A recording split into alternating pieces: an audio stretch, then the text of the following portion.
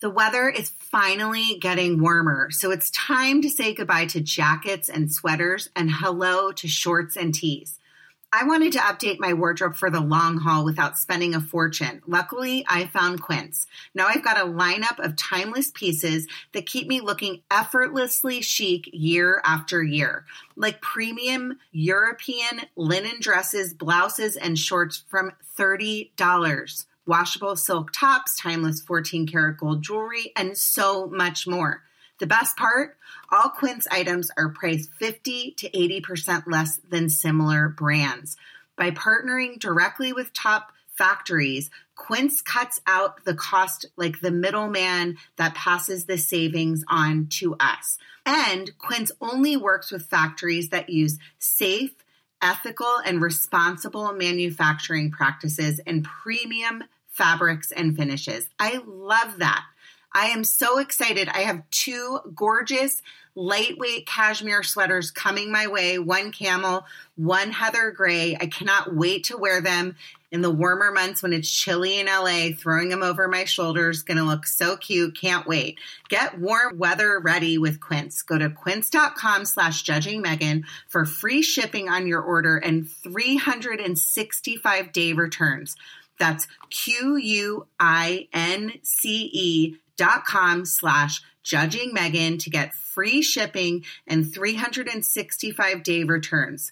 Quince.com/judgingmegan. And now back to the podcast. When you visit Arizona, time is measured in moments, not minutes. Like the moment you see the Grand Canyon for the first time. Visit a new state of mind. Learn more at hereyouareaz.com. Hi, everyone. You are listening to Judging Megan with your host, Megan Judge. I am going to start off today's episode talking about the fact that I'm still doing Weight Watchers and I actually have gained weight on Weight Watchers. So I'm pretty upset about that. Not going so great, but it probably has something to do with, like I said, the last episode, running out of my points by noon. And I may or may not have been drinking alcohol a little bit too much lately. It's just really boring being stuck in the house and there's not much to do. So I'm going to get back on track. So that's my first topic. So again, I'm always looking for pointers from people that have the self-control not to go to the refrigerator and cheat on Weight Watchers. So you can message me any tips. My second thing I was going to talk about today is, those car washes where you're at the gas station and you can go into the car wash and you put in your code and then you go through and there's a sign and it's like, stop. I got legitimately caught in one of those car washes for like a good, I'm not lying, and I'm so ditzy and like ridiculously not smart. Probably for a good half an hour the other day, I just kept going like to the point where it's like, stop. And then it would be like, honk. And then I would back up and it would be like, honk. And then I would go forward again. I got stuck in the car wash for a half an hour and all the people behind me were honking and I was stuck. There was nothing I could do. I don't understand those car washes. And then you finally get your car washed, you go forward. I'm so embarrassed. I look like such an idiot. And then, you have to go really slowly to get your car to dry properly. The dryer never works. So I have this whole method where I pull forward and then I go backwards and then I pull forward again. Anyway, if you have any tips for your friend Megan not to be such a moron at the gas station and go through a car wash properly, please tell me because it's bad. Support for this podcast comes from PayPal. Small business owners, turn your smartphone into a cash register. PayPal QR codes are the safe and easy way to get paid in store, and they deliver the same security and trust PayPal is known for online, in person. Even if you're a cash-only business, with PayPal QR codes, you can accept credit or debit with everyday low fees. There's no additional hardware or software needed. Generate your unique QR code from the PayPal app and display it on your device, or print it to display in store. Customers scan your code with their PayPal app. You only need your smartphone. Learn more at paypal.com/US/getQRcode.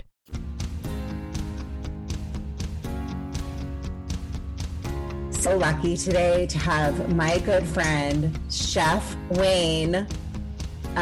He is doing my podcast today. I have known Wayne Elias, Chef Wayne, for, God, Wayne, how many years? A long time. 15, 17. So, I mean, forever. So Wayne and I used to be neighbors in West Hollywood, and we just had the best time. We had the best time, and I've remained in contact with him for all these years, and he's a light. He's an awesome guy. He's fun. He's funny, and I just love him. So welcome, Wayne. Well, thank you. Thank you for having me and asking me to be part of your podcast. I'm just so happy you said yes. So, I mean, obviously, you know about my podcast, and my listeners know, you know, I try to be like, tell stories and put some humor in there. I mean, who knows if my stories are even funny. But our topic today is talking to Wayne about something that's pretty heavy. And I believe that this is a story that people really need to know about, because it's really important. It's talking about our history in our country, and something that I believe was a dark shadow and dark time in our history. And so we're going to go right into it, but I am going to start by kind of telling how we know each other, that we were neighbors, and we just had the best time living on our street. And Chef Wayne, if you can't tell he's a chef, is a pretty famous chef, and he does the Elton John Oscar party every year. How many years have you been doing that? 17 years.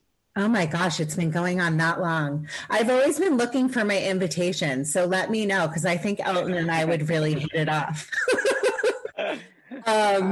Actually, the fundraiser has been going on for 30 years. I have been catering it for 17, minus this year because of the pandemic. It probably won't happen till 2022.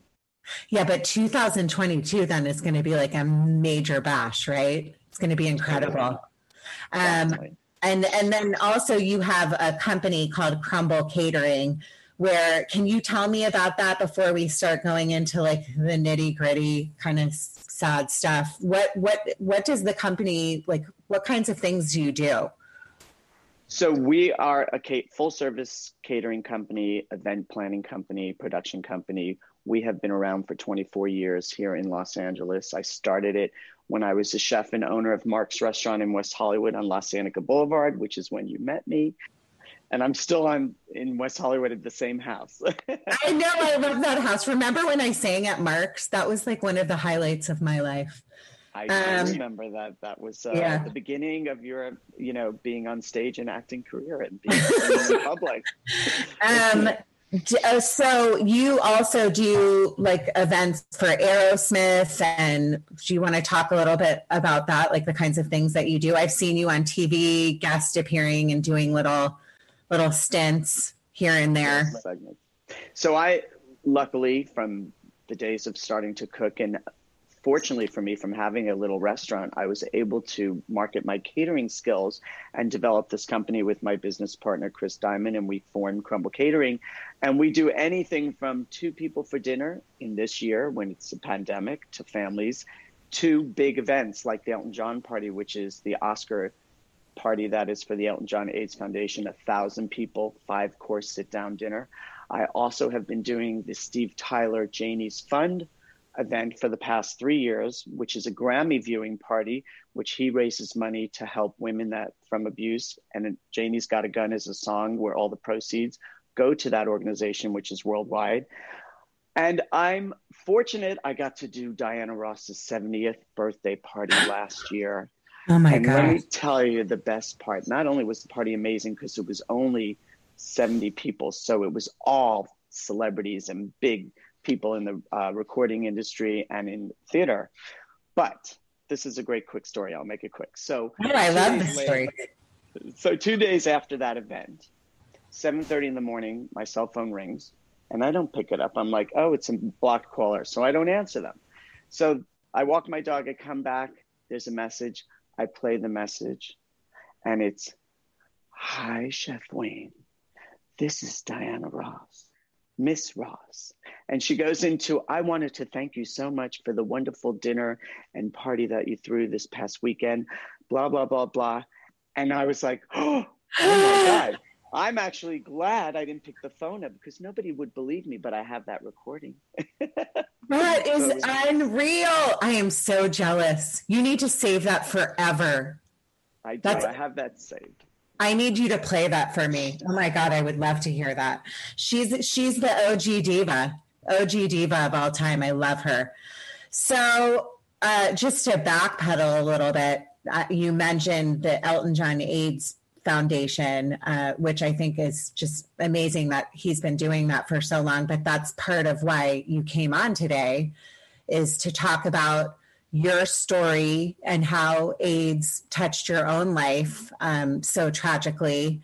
And, you know, I know that you lost your partner many, many years ago to the disease. And, you know, I kind of talked in the beginning about, I remember being a little girl during when the AIDS pandemic started back in the 80s.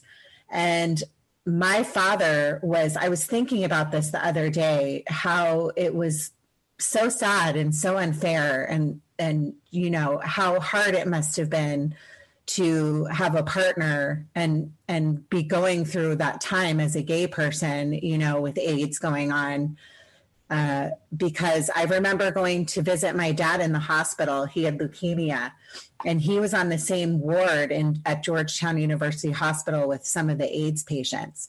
And I will never forget looking in a room. I was a little girl, and I looked into a room, and I can remember it like it was yesterday. And I saw this man, and he looked back at me, and I smiled, and his face just looked so sad and heartbroken. And obviously he was very, very sick, and I didn't understand at the time, but I was thinking about this before you came on, how I remember that time, and I can't imagine what it was like. So thank you for coming on and telling this story. I think it's really an important thing for people to hear and for people to understand what it was like at that time. Well, thank you. And, you know, I've told you that a lot of people don't know my story. My newer friends or my friends from the past 10 or 15 years, I don't really talk about it unless it comes up for conversation, because we're talking about 30 years ago for me, since Eric passed away, and I was only 32 years old,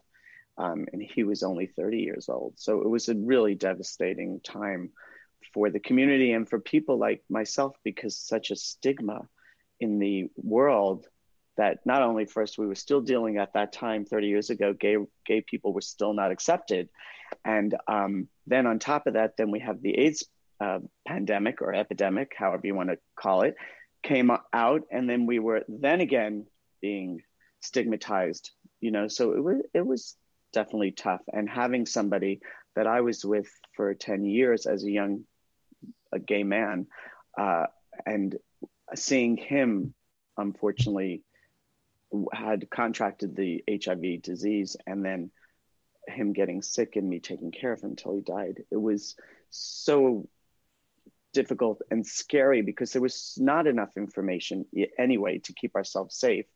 But to watch somebody that you love disappear in front of your face and to disintegrate in their physical body and their mind was extremely emotional for me. And I was so not in touch at that time with my feelings. I was the strong one because I had to protect him and I had to protect my friends. And, you know, it was tough because the day that Eric came home and told me that he was diagnosed with HIV positive, I said, wait a minute. What do you mean? He goes, I went to the doctor. I go, I've been with you for 5 years. You have never gone to the doctor. You've never been sick. Why didn't you tell me? Oh, I didn't want to worry you. And he said, I was not feeling strong. I stopped going to the gym with you. I didn't have energy. And I just went to check myself out. So they told me I'm HIV positive. Here's 10 pills. And Wayne, I don't want to talk about it. And you can't tell anybody. That is how. When was that? Okay, so just to go back a little bit, you guys had been together for 10 years at that point?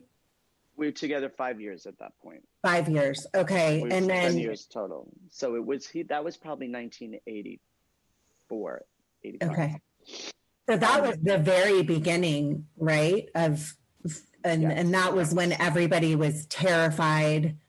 There was the stigma of swimming in the pool and, Right. And silverware, touching somebody's silverware that, I had some girlfriends who said, oh, my mother knows I'm coming to your house for dinner. She told me to bring disposable silverware. Don't drink out of glasses, because nobody really knew at that time how it was contracted until they finally figured out it wasn't through saliva or kissing or touching. Finally, that took a few years. But in the beginning, it was fearful for all of us, and we did the best we can to keep ourselves strong and to move forward, and that we were going to fight this disease and try to get help and funding. And that's when all the communities, especially the entertainment community, started to, help out, because the government at the time was ignoring it and was not doing anything to help with research and any type of cure or medication or managing. So it was really, a devastating time in the beginning of it, is where I started here in Los Angeles. I lived through the whole thing and lost probably 3 extremely best friends within a 3-year period. What was that like when he got the diagnosis and he came home and you weren't allowed to talk about it? What was that like? Were you afraid that you had it as well? Because at that point, you knew if you were diagnosed with HIV, there was a very strong chance that you weren't going to live, right? That is true. It was a death sentence at the beginning. And I was immediately thinking, oh my God, I need to go get tested. And Eric was very adamant. You don't have to worry. I have been, gay for 10 years, 5 more years before you. This is when they're saying things were happening. He convinced me to be confident that I was going to be okay. And that at that time, a lot of people weren't getting tested because we were afraid to find out. There was no hope. So it was like, maybe we don't find out until we start feeling sick, or we didn't know how to think or which way to go. So in the beginning, the most emotional part for me was I couldn't talk to anybody. Obviously, I spoke with him, but because he, in the beginning, physically looked perfect, it was as if you make believe there's nothing wrong. So for a few years, it was like nothing was wrong. So I was able to maintain my regular life, and nobody knew what was going on in our world. But it was frustrating. I can't say it wasn't emotional for me. And I was so afraid, what if you get sick and you die? I'm going to lose you. And I went through all those emotions. I wasn't even worried about me getting sick. I had said, I wish it was me and not him, because I felt he was stronger and that he could live forever. And that if anybody was going to get sick, I wanted to go first, which I think is in any loving relationship, right? Yeah. I mean, and it sounds to me, he was your great love, right? Maybe, I don't know if you believe in soulmates, but I know that I do. And I do feel he was my soulmate. And even though I've moved on, I've had some relationships, there's not a day that doesn't go by I don't think of him. And I also, sometimes I say, oh my God, we would be together 35 years or 30 years at this point. And could we have weathered the storm? We did so well for 10, 11 years. I figured, we would have worked our ways through it. So I do believe that he was my soulmate and that we could have still been together if he would not have passed away. So I'm hopeful of that. I believe too. I mean, most of my podcasts, I'm spiritual, and I believe like we have angels and people that watch over us, and I'm sure he's proud of you. I mean, it's pretty amazing to see all the different things you've accomplished in your life and what an amazing person you are. Thank you. What was it like during that time? You know, you mentioned, I mean, I lived in West Hollywood for a decade of my life, and we've been at the beach now but still in Los Angeles for my listeners that don't live here. I've lived here over 20 years. And as long as I've lived here, I consider myself quite the advocate for the gay community. And I can't understand what it would be like to walk down the street in West Hollywood and not feel comfortable in your own skin and be able to feel free. What was that like at that time? Like, you talked about feeling afraid and not being accepted as a gay person. Do you mind telling me what that was like at that time and how it was different?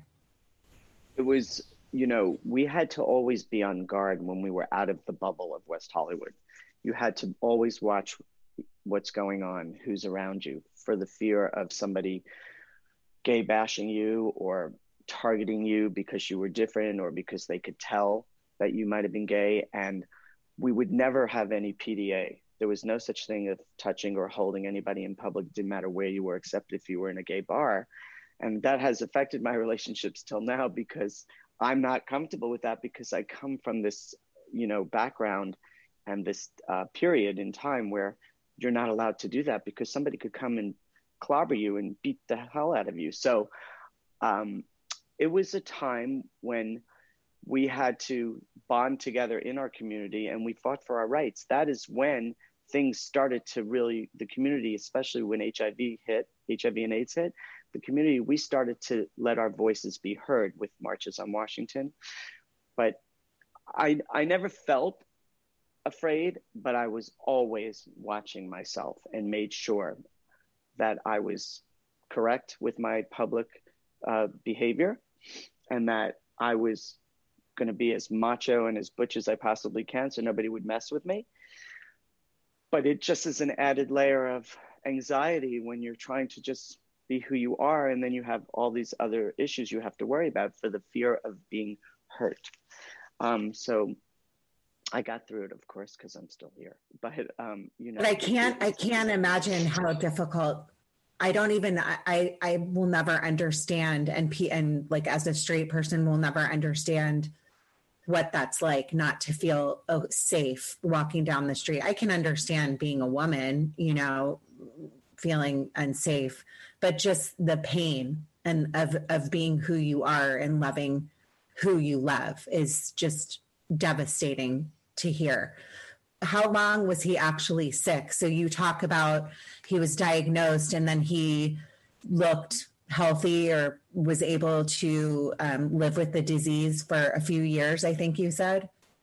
Yes. So after he was diagnosed, we carried on like nothing happened. We didn't disclose any information to anybody.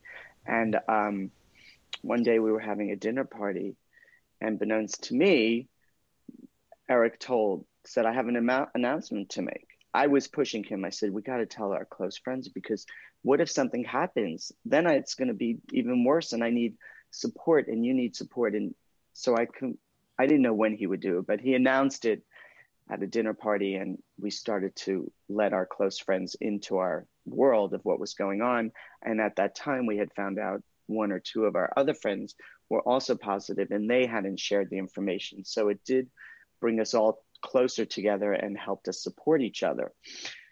I would say 2 years after that, Eric started to get sick to the point where he could not work anymore. He was weak, he had lost weight, but his face and physical body still looked great. So it was very easy for me to make believe, oh, he's going to be okay.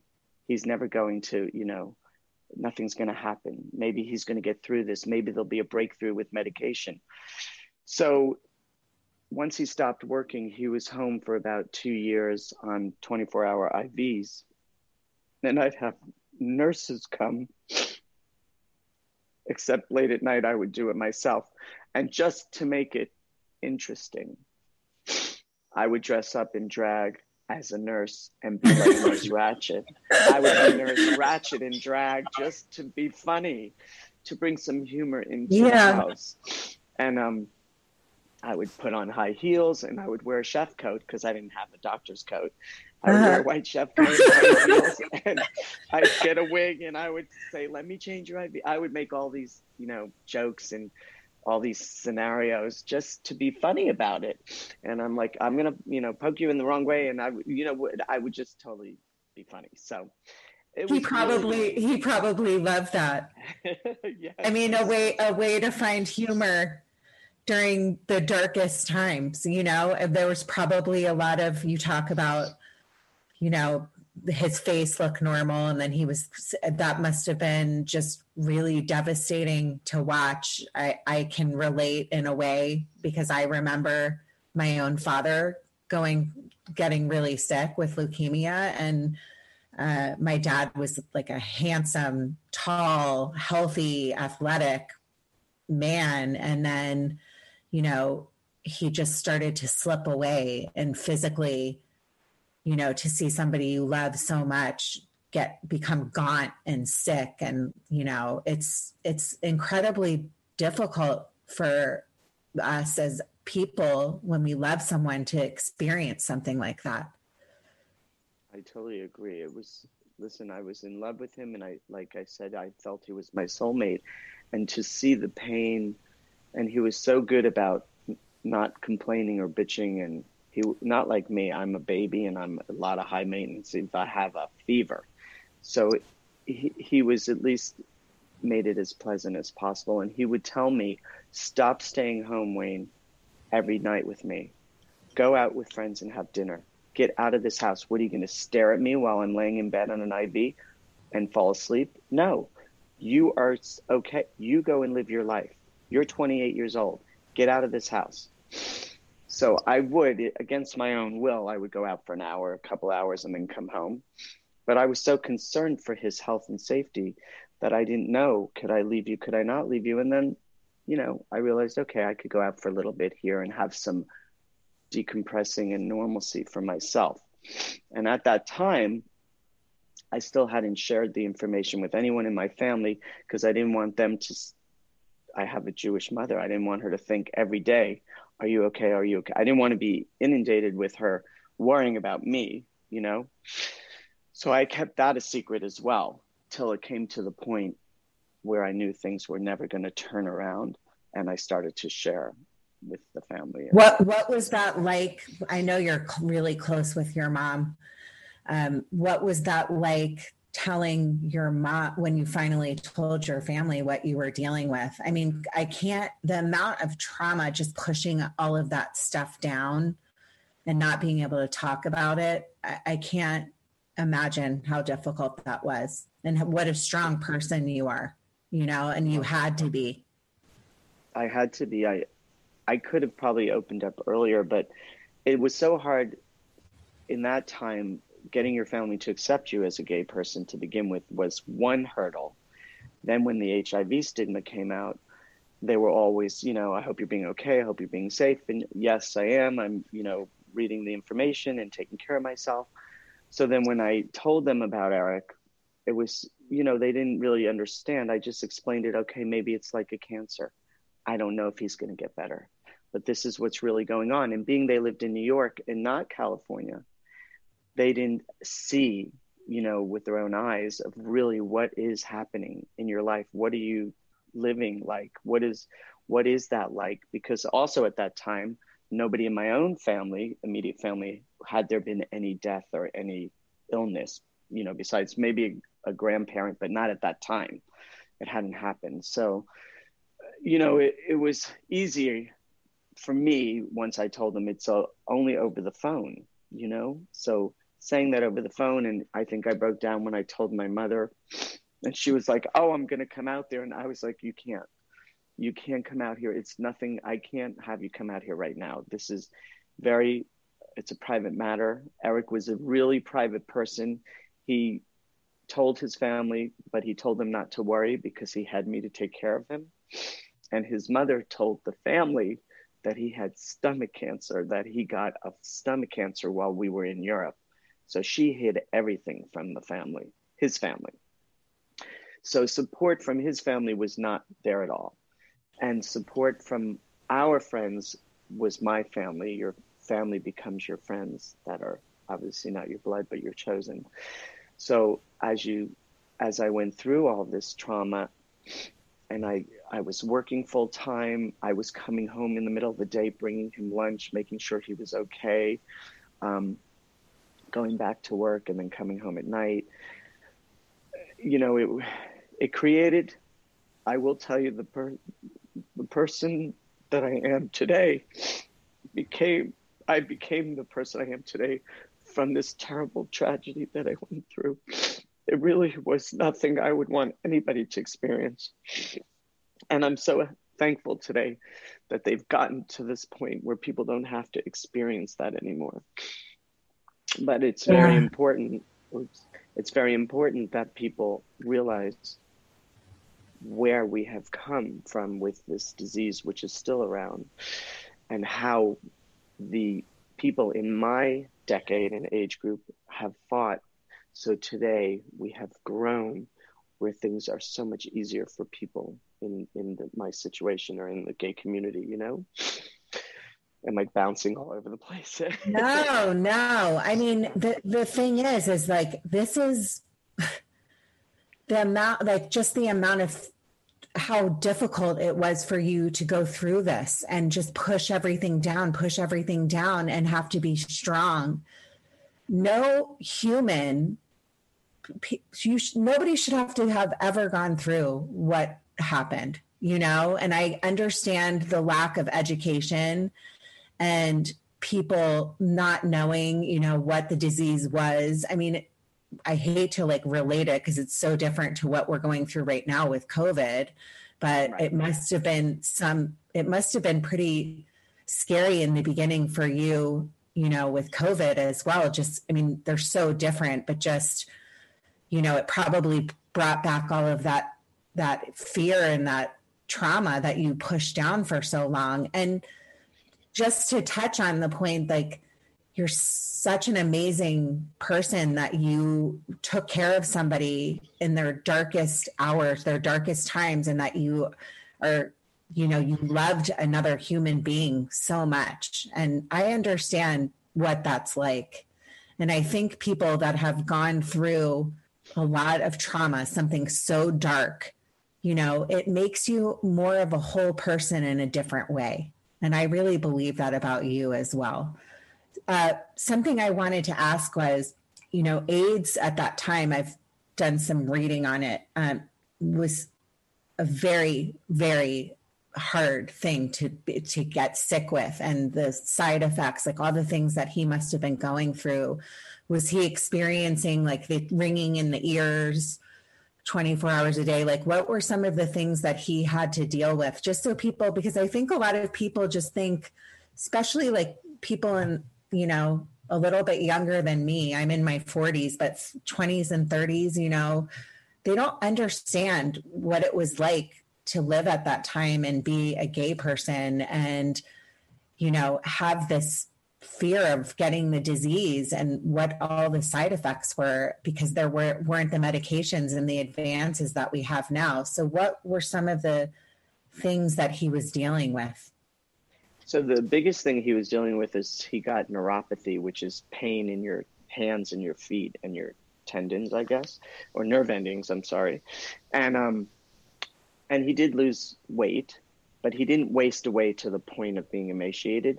The biggest fear that we had is there was an opportunity infection, we used to call them OIs, which was you would get these lesions and bruises on your face, all over your body, Kaposi sarcoma, I believe it's called. Mm-hmm. And he was a very beautiful, handsome man. And we used to pray that would never attack his system, which it did not.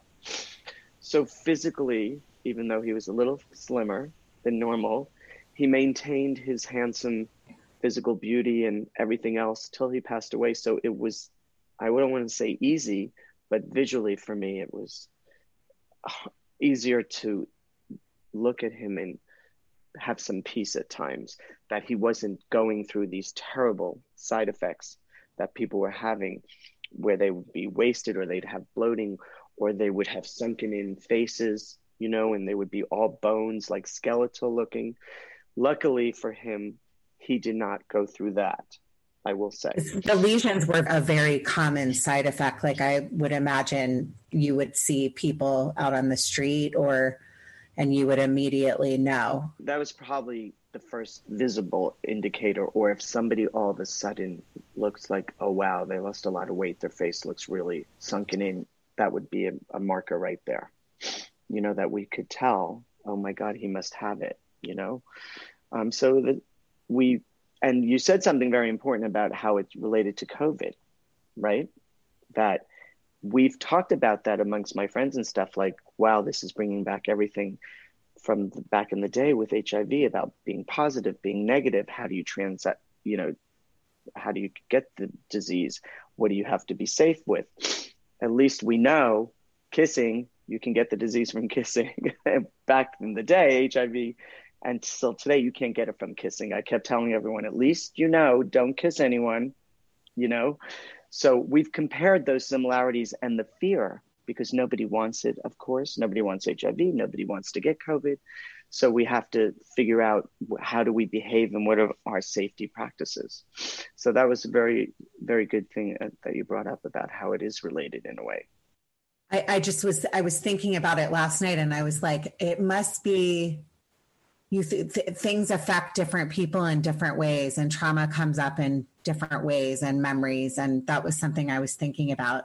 How long was Eric sick? Like, how long until did he have the disease until he finally passed away? So when he found out he was positive, they had told him, he was about 25 years old when he found out. They told him they think he had been positive for 8 to 10 years.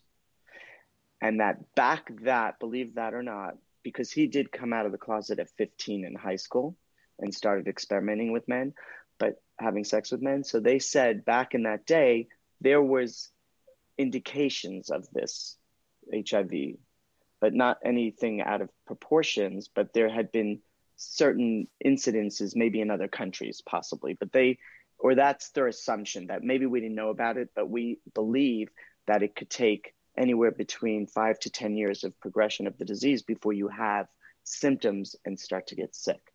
So that's what they had said to him. He started to get symptoms at about 28, 29 years old. And from that 28 to 30, 31, 30 and a half, he was on home for the 2 years of IVs, and he passed away. And it was... I know this is hard, Wayne. It was, at least it was, he had a fever of like 105, and I called the ambulance and they took him in.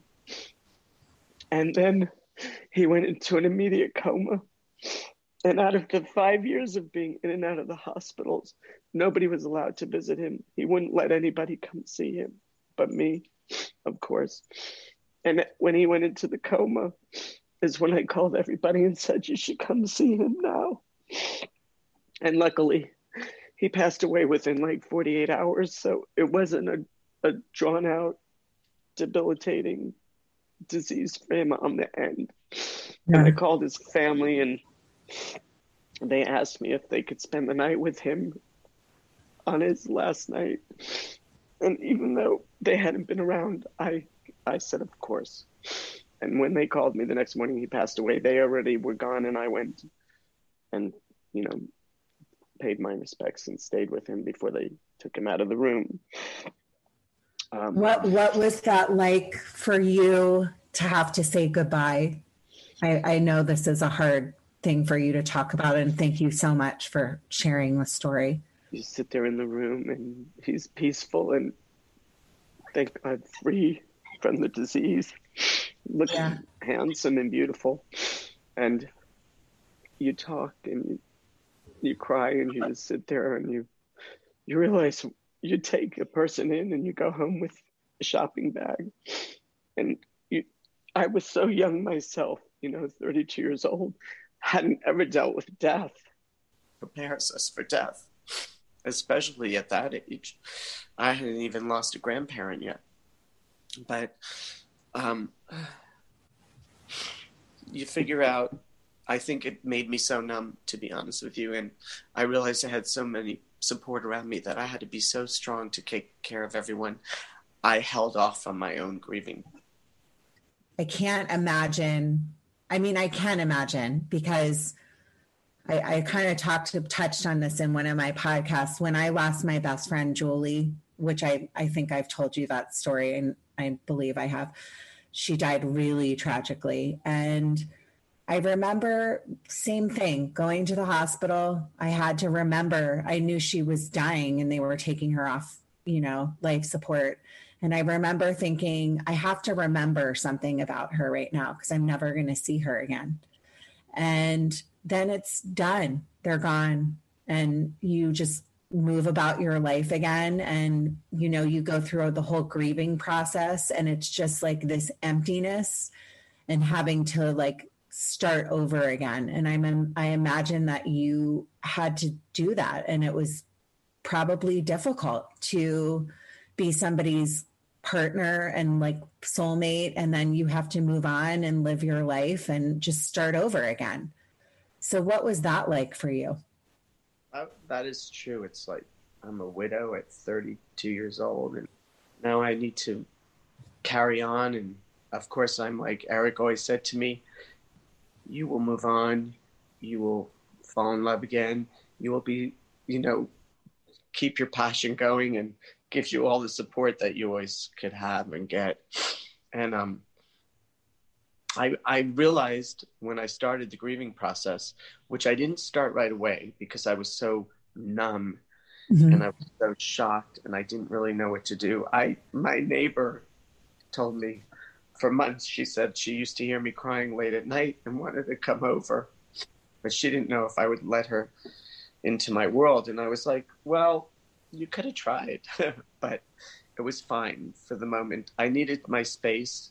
I had to get the anger out, angry at the disease, angry at the government, angry at the world, how much he meant to me and how much I learned being a couple and being with a partner, and how much of him, of his goodness and his passion and personality really rubbed off on me. Because as I moved on, I became the better person that I could ever be from that terrible experience of being in love and losing somebody and taking care of them and realizing what is important in life. We're working and trying to do so many things, but we really need to slow down a little bit and take care of not only ourselves, but share what we have and let everybody in.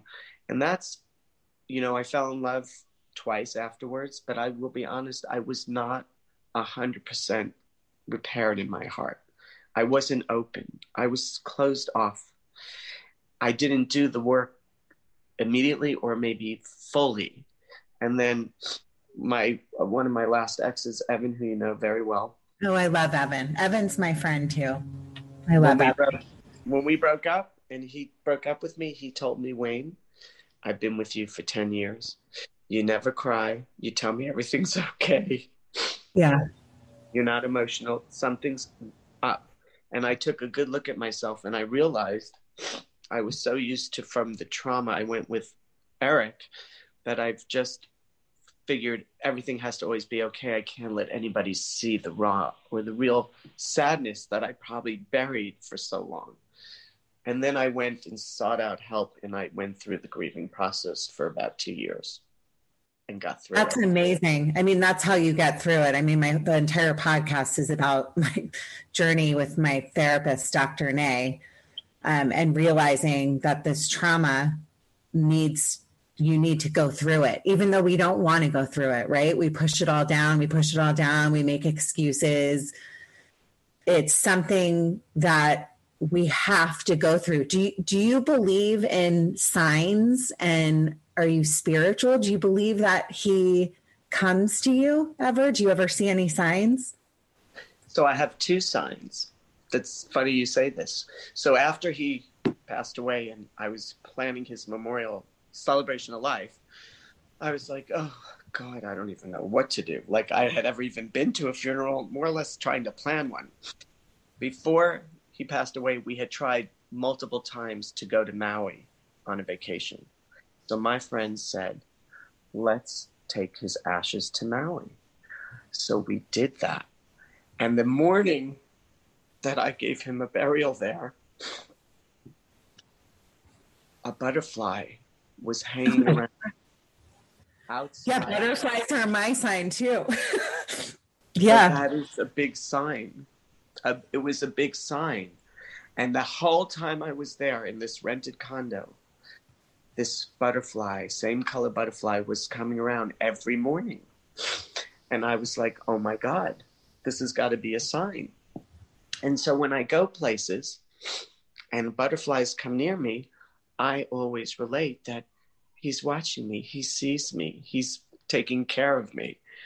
And I could tell you, I could look up in the sky any day of the minute of the day, and I see his face in the clouds, his beautiful smiley face. I remember always the healthy, good parts, I don't go back to the parts that were so rough and sad, but I do always have these such loving, fond, fun memories, but the butterfly still shows up today. So I'm going to tell you something. It's so crazy you say that, because my podcast cover has a butterfly. I talk about butterflies. That's how I see Julie. I went to a psychic, and the psychic told me every time you see a butterfly, it's Julie. So a lot of the different podcasts I've done, I've talked about butterflies. Over the weekend, it's so interesting you say this. I was having a really rough time one of the days. I just was feeling really anxious and depressed, and I went on this walk on the wood chip path and that I walk on every day. And all of a sudden I had a butterfly swoop down several times. And every time I see a butterfly, I know it's Julie coming to visit me. And the butterfly right next to my face kept like flying around, and then it landed on the ground. And I went up to the butterfly and I touched its wing. I literally just posted this on social media like 2 days ago. So it's crazy that we have that in common. And I touched the butterfly and I started crying and talking to it. And people were walking by me. I must have looked like I had full on lost my marbles. I was crying and calling the butterfly Julie. But I am telling you right now that is a sign. And I know that's a sign. And I am sure he is visiting you. And I love that we both have we share that same sign in common. It's awesome. Yeah. So like, just to pivot a little bit, so after you lost Eric and you got back to your life and you met Evan and you've gone through life. And by the way, you are one of the most handsome men, and you also look so young for your age. So whatever you're doing, I'm really jealous. Men are so lucky, because men can age like really well and look handsome forever, and women just turn into like shriveled up like old ladies with like perms and like shopping. I talk about shopping at Chico's. I'm going to be like hitting up Chico's soon. What are the things that you do now? So I know that you do so many different things for the AIDS Foundation and working with Elton John. And then I saw yesterday you were doing some catering for Project Angel Food, which I think is amazing. How have you decided to like live your life with what you've gone through in your own life to help other people? I'm very involved in not only the AIDS organizations, but in multiple charities for schools and local communities. I've owned a wonderful music venue, Rockwell Table and Stage, for the past 11 years in Los Feliz.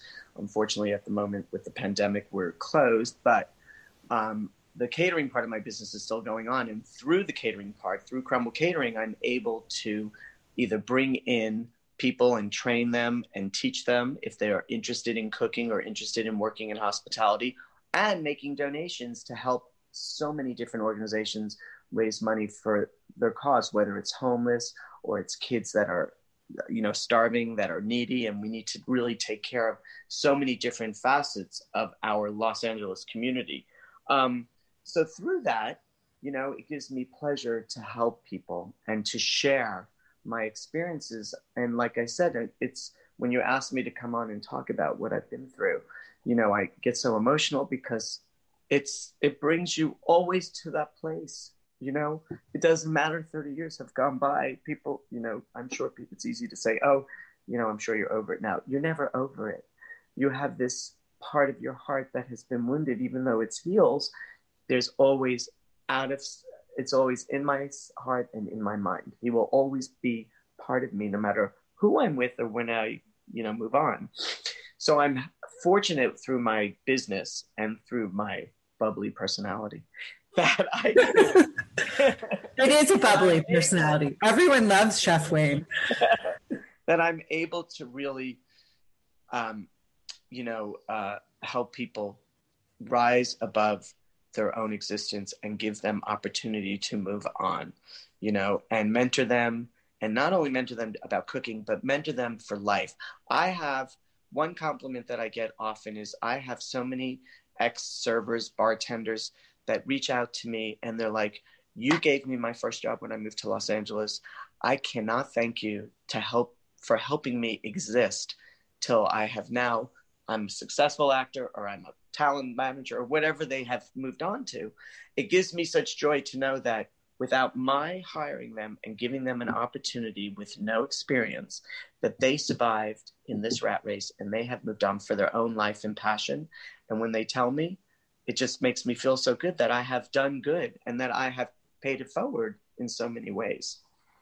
What's interesting too is I think that everyone in life is going to go through trauma at some point. We're human. Everyone's going to go through something. It's part of living. You're going to lose a parent. You're going to lose whoever it is. And it just a lot of times can make you stronger and realize how precious life is. And you either make the decision to be a good person and help other people, or a lot of people never can get past the pain, right? And something you just said is, it's like you lost a part of yourself, right? I know when I lost my best friend, Julie, I've said this on the podcast, I lost a part of myself. And as long as, the days go on, it's been, 16, 17 years, I will think about her and I will get upset. I'll miss her. So I understand that pain and what it feels like. But I'm just so proud of you for everything you're doing. And just to take the bad and then turn it around and do good with it.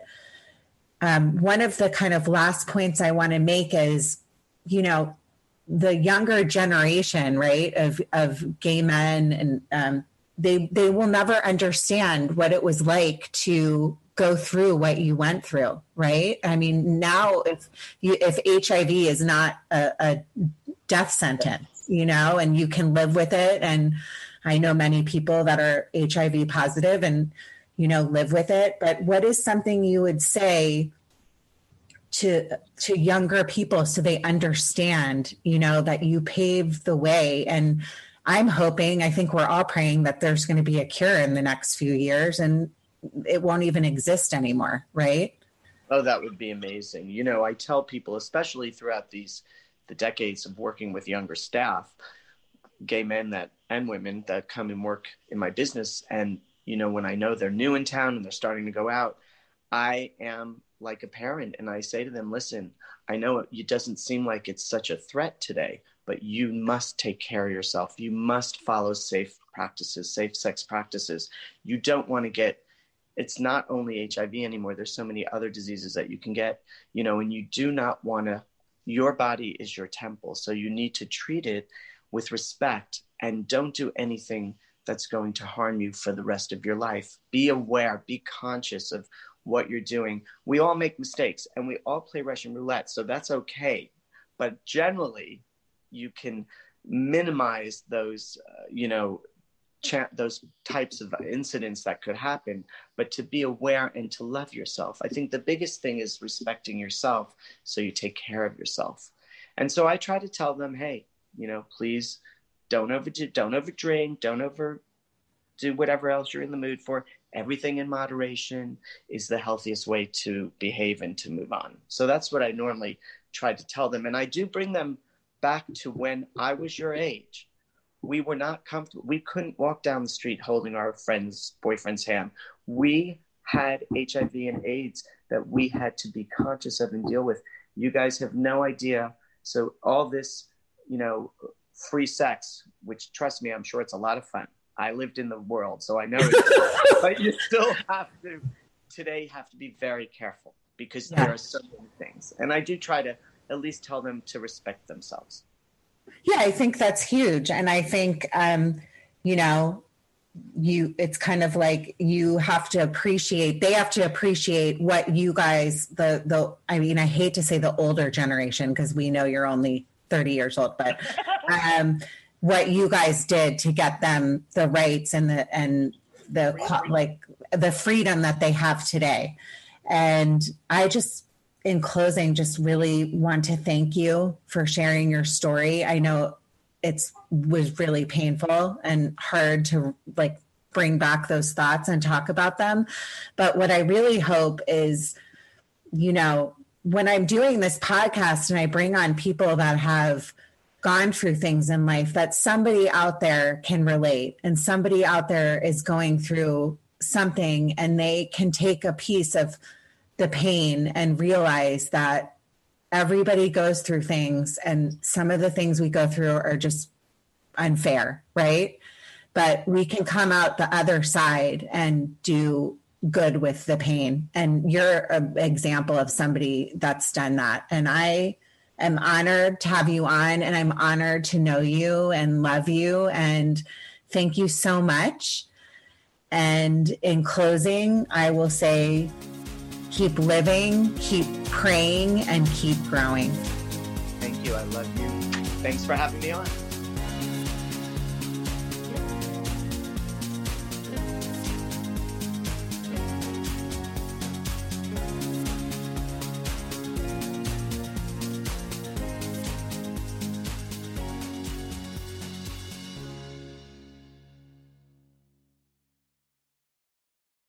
This podcast is a part of the C-Suite Radio Network. For more top business podcasts, visit c-suiteradio.com. When you visit Arizona, time is measured in moments, not minutes. Like the moment you see the Grand Canyon for the first time. Visit a new state of mind. Learn more at hereyouareaz.com. When you need mealtime inspiration, it's worth shopping Kroger, where you'll find over 30,000 mouth-watering choices that excite your inner foodie. And no matter what tasty choice you make, you'll enjoy our everyday low prices, plus extra ways to save, like digital coupons worth over $600 each week. You can also save up to $1 off per gallon at the pump with fuel points. More savings and more inspiring flavors make shopping Kroger worth it every time. Kroger, fresh for everyone. Fuel restrictions apply.